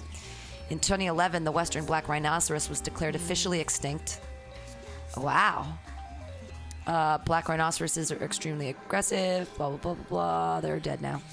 Wow. So there you go. So they say 8 is taken by the animals. That's 8, okay. 7, fanatical terrorism. Okay, well. Splinter cells, blah, blah, blah. And then I know that Islamic terrorists are not the only culprits. Theodore Kaczynski, Timothy McVeigh, blah, blah, blah, 9/11, blah, blah, unarmed citizens, blah, blah, blah. Number 6, Khmer Rouge regime. We're just bringing everybody up. That's pretty bad. Yeah, the Khmer Rouge. And they showed children with guns shooting people. You know? Yeah, that was pretty bad. The Khmer Rouge were members of the Communist Party. During their 4-year reign of terror from 75 to 79, they completely destroyed Cambodia. Economically, politically, and demographically, they took advantage of the chaos following the Vietnam War to overthrow the Republican government and set up what their leader, Salaf Sar, who named himself Pol Pot, called an agrarian socialism. It was, in reality, a forced relocation of every single Cambodian citizen from cities to farms where they were forced to farm regardless of skill or health. They starved to death, were beaten to death, and overworked to death, and tortured to death. Anyone deemed intellectual was immediately murdered to protect the regime. Anyone wearing glasses was deemed intellectual. Yeah. Wow. These people were taken out in killing fields, I remember the movie, and hacked to pieces with machetes. Every single book that could be found was burned, as was all the money. This makes Trina very upset. Not the money, just the books. Yeah. And banks and even hospitals were shut down. The citizens were no longer given more than 2 bowls of rice soup per day. All religion was banned, and those adhering to any religion were prime targets for murder, including Buddhists, Christians, Muslims, anyone educated in the Western universities in any ethnicity other than Cambodian. Wow. It's intense. Yep. They killed a lot of people. And so it says Pol Pot died on the 15th of April, 1998. Yay. Great month. And claimed to be heart failure, but he might have been poisoned or committed suicide since he was about to be arrested for his crimes. Number 5. World War I. World War I was pretty bad. I think that we're being really short-sighted here in the last 100 years. They said the top moments in human history. Right. World War I, really? We're talking about the last 100 years. Come on. World War I is pretty big. It was Franz Ferdinand, assassinated Franz Ferdinand. It's a great band, Franz Ferdinand. It is a great band. It's funny that I mean, the creation of concentration camps and well, no, but World War I was that we fucked up the Germans so bad that they started having they were having to make like bread out of sawdust. Like they were fooling each other by being like, look, eat this, look, there's bread, and it's like, oh, it's made with sawdust. Which is how we got Hitler. Which is how we got Hitler because they're like, what's wrong with our nation? What's terrible? He's like, I have the answer. It is the juice. It is the juice. They take everything. So they talk about World War I, blah, blah, blah, blah, lots of people dead. But, I mean, estimate was 65 million. That's a lot. Number 4, here we go, finally into the old school stuff. The Black Death. Okay. The plague. There's no one cause to blame for the bubonic plague's rise to power in 1346 or so. But Europe in general can be criticized strongly for its primitive belief in witches. See, we finally got the witches in there. Because witches were hunted down wholesale by reason of insufferably pervasive fear of the devil, domestic and feral cats were also killed by the hundreds of thousands because they were thought to be witches' familiars. Without that one, a witch could not adequately cast a spell. Well, that's true. Right. So, but once the witch hunts showed up in full swing and cats started disappearing into fires, the entire European world was ripe for an epidemic of rats. And the rats showed up in full swing in 1346 in Crimea via the Silk Road from China. There were no cats to check the rats stowing away on board merchant ships, and these rats were infested with fleas. And the fleas carried the Yersinia pests, better known as the plague.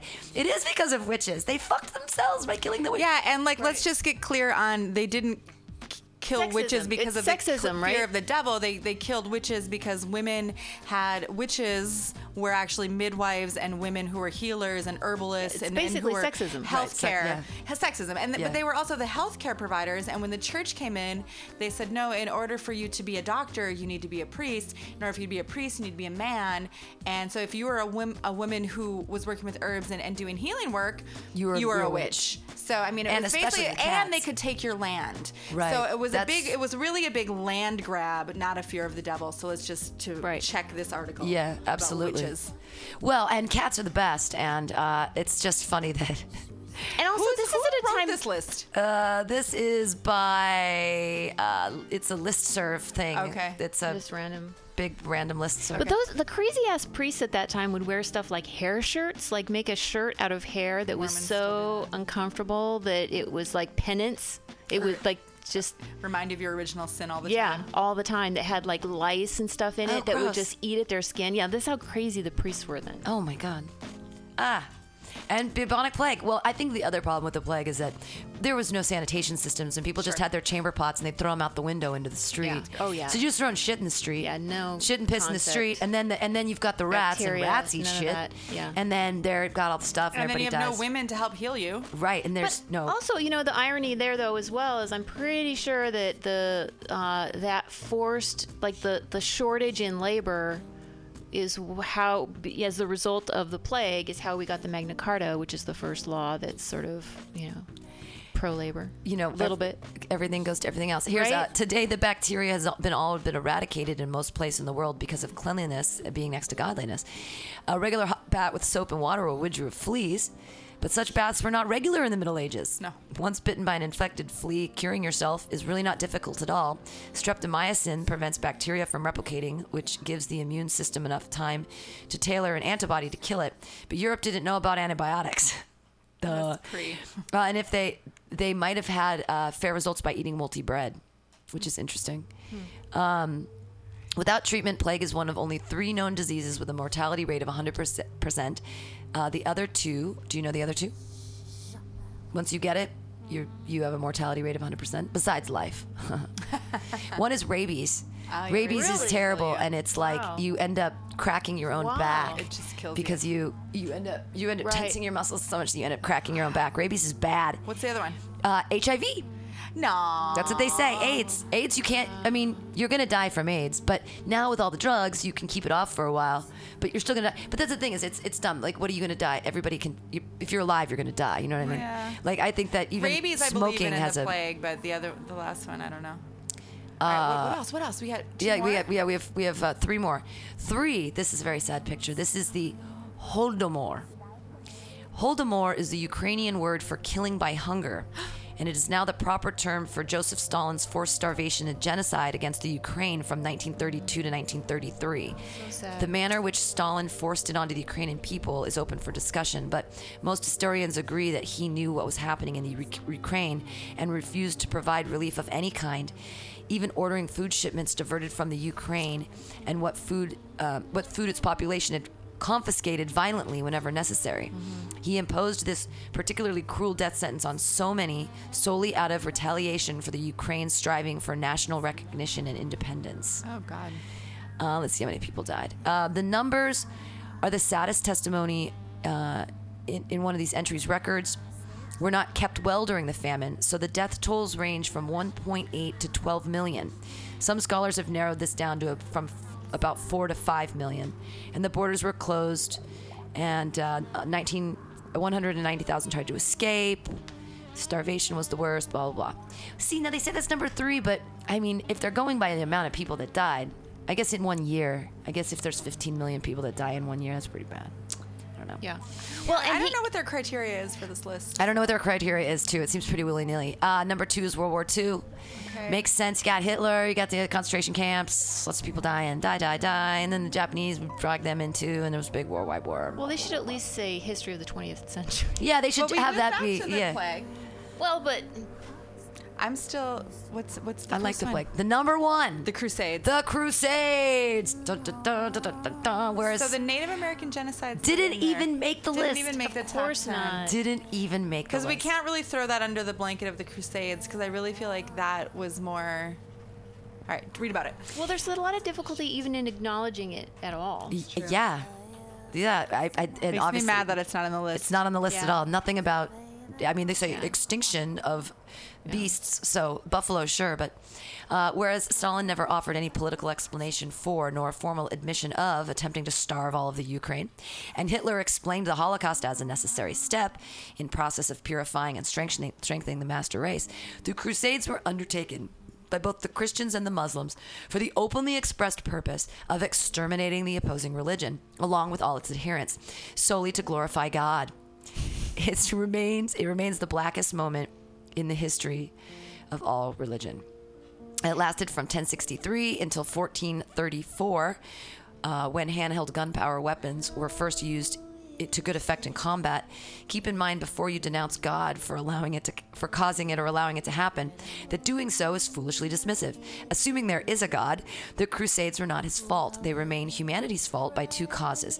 First, the refusal to tolerate differences, and second, the active enjoyment derived from hurting things, especially other humans, since they can best voice their disapproval of such actions.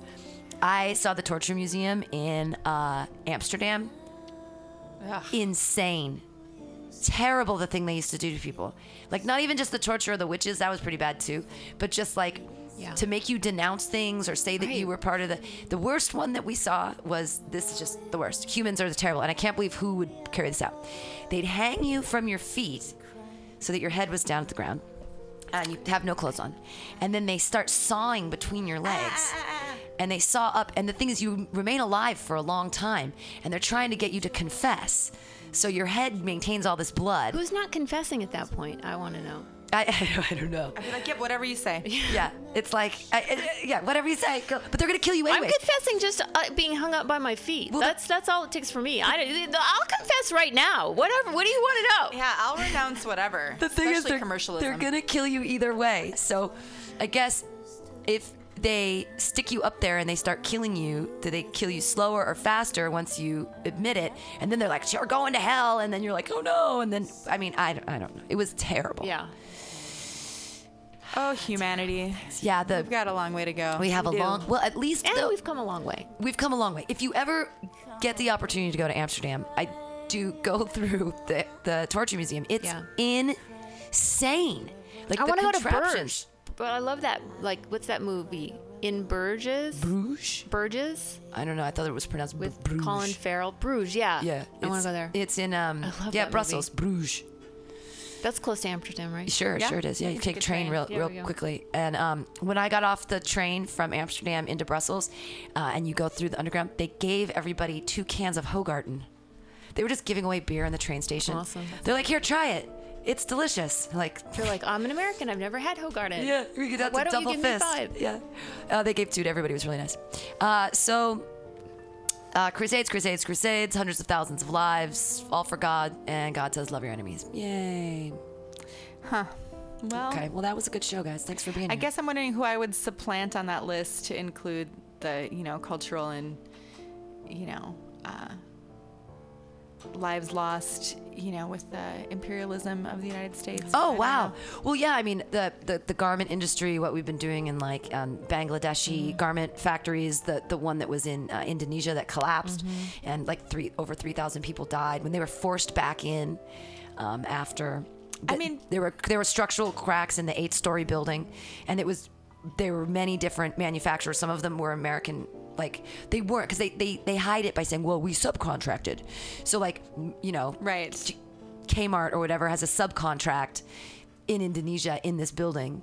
There were cracks, structural issues. They forced everyone back in, and then it collapsed, and everybody died. Well, that's why they subcontract, is to avoid liability. Right, avoid liability. Well, even in the U.S. right now, the majority of our produce is being picked by slaves. Yeah. I mean, and that's like happening right now. And there's like an organization happening, and a lot of them are indigenous farm workers. Our food industry is, if you go to a restaurant, your food is being made by the functional equivalent of a slave. I mean, I think minimum wage is the functional equivalent of slavery. Well, and the people picking that are making even less and working in even more dangerous conditions and being, exposed to pesticides. Absolutely. And a lot of them are children. Yep. And there's no farm worker protections. Yeah, we just kill people for our own. Well, just because Taco Bell it should be 99 cents. I don't want to pay $1.05. Do you know what I mean? Like, freedom costs $1.05. Well, we can't because we're making minimum wage is the problem. We're not making enough money to pay for. We'll close out on this song. Freedom costs $1.05. Do you guys remember it from Team America: World Police? Oh no, but I love that movie. America, fuck yeah. I love it when it's slow too. When at the end, when they're like the sad part montage, they're like, America, fuck yeah, coming to stay every fucking day, yeah. Dollar. Freedom costs $1.05. $1. Right, freedom isn't free. Yeah. Freedom isn't free. It costs $1.05. From Team America, World Police. We're gonna go out with this here today on the Alta-Cast. I'd like to thank Trina Roderick and Amy Bebo for coming in and being awesome, super guest co-hosts, because it's so hard to do it alone, and no one called in like I was. So you guys are amazing. You're here. There's more ciders in there. We're gonna end out on freedom isn't free. It belongs to you and me. Freedom costs $1.05. After we have to watch Jennifer Aniston talk about Aveeno, which actually it is. I use fine lotion. But I only get it because I get it for free from my dermatologist friend. Here we go. Freedom costs $1.05. See you guys next week.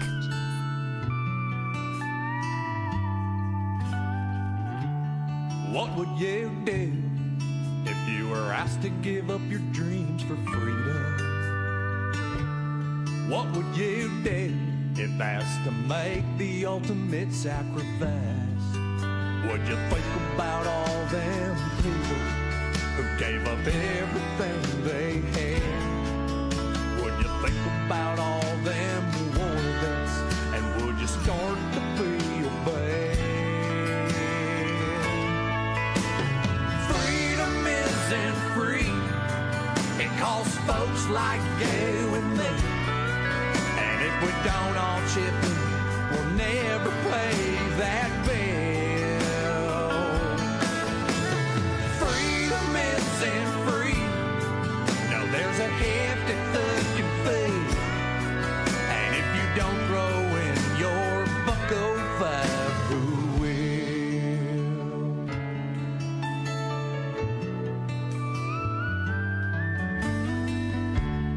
What would you do if someone told you to fight for freedom? Would you answer the call or run away like a little pussy? 'Cause the only reason that you're here is 'cause folks died for you in the past. So maybe now it's your turn to die kicking some ass. Freedom isn't free. It costs folks like you and me. And if we don't all chip in, we'll never pay that bill. Freedom isn't free. No, there's a hefty fucking fee. And if you don't throw in your bucko five, who will? If you don't throw in your bucko five, who will? Ooh, bucko five. Freedom costs a bucko five.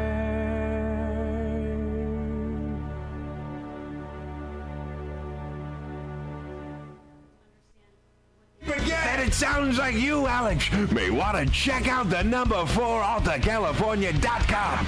That's 4AltaCalifornia.com for a non-addictive, pharmaceutical-free alternative to smoking medical marijuana. Check them out today at number 4 AltaCalifornia.com.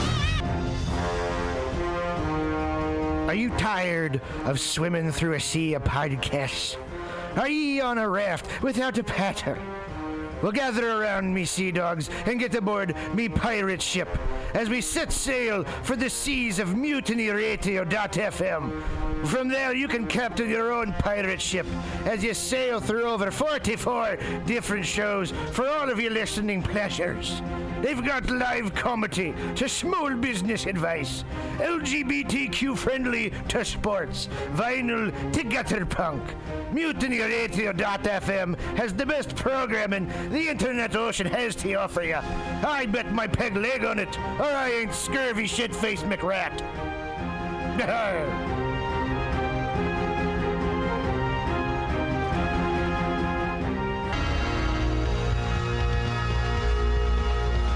Hey, you. Who, me? Yeah, you. You look like the kind of person who has a sense of humor. Oh, is the radio talking to me? No, I'm on an internet podcast. I'm talking to an internet podcast? Don't be silly. It's a one-way form of communication. But I don't want you to miss out on the Mutiny Radio Comedy Festival 2016 from March 2nd through 6th. And you don't have to. You can buy tickets now on universe.com.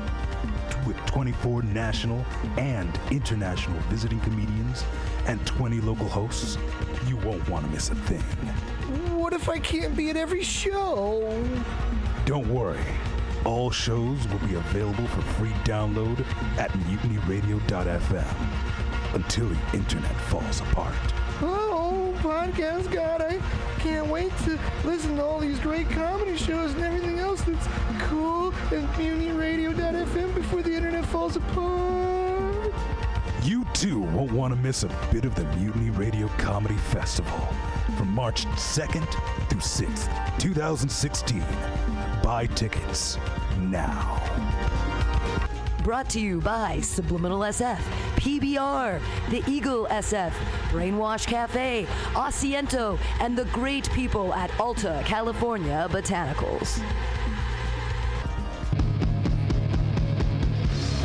Have you heard of Subliminal SF? Visual and auditory mind control. Graphic design, physical merchandise, live music promotions. Go! www.subliminalsf.com for the most amazing t-shirts you've ever seen. Graphic design for every need. And live music promotion at some of the best bars in San Francisco. That's Subliminal SF, visual and auditory mind control. Go to subliminalsf.com now.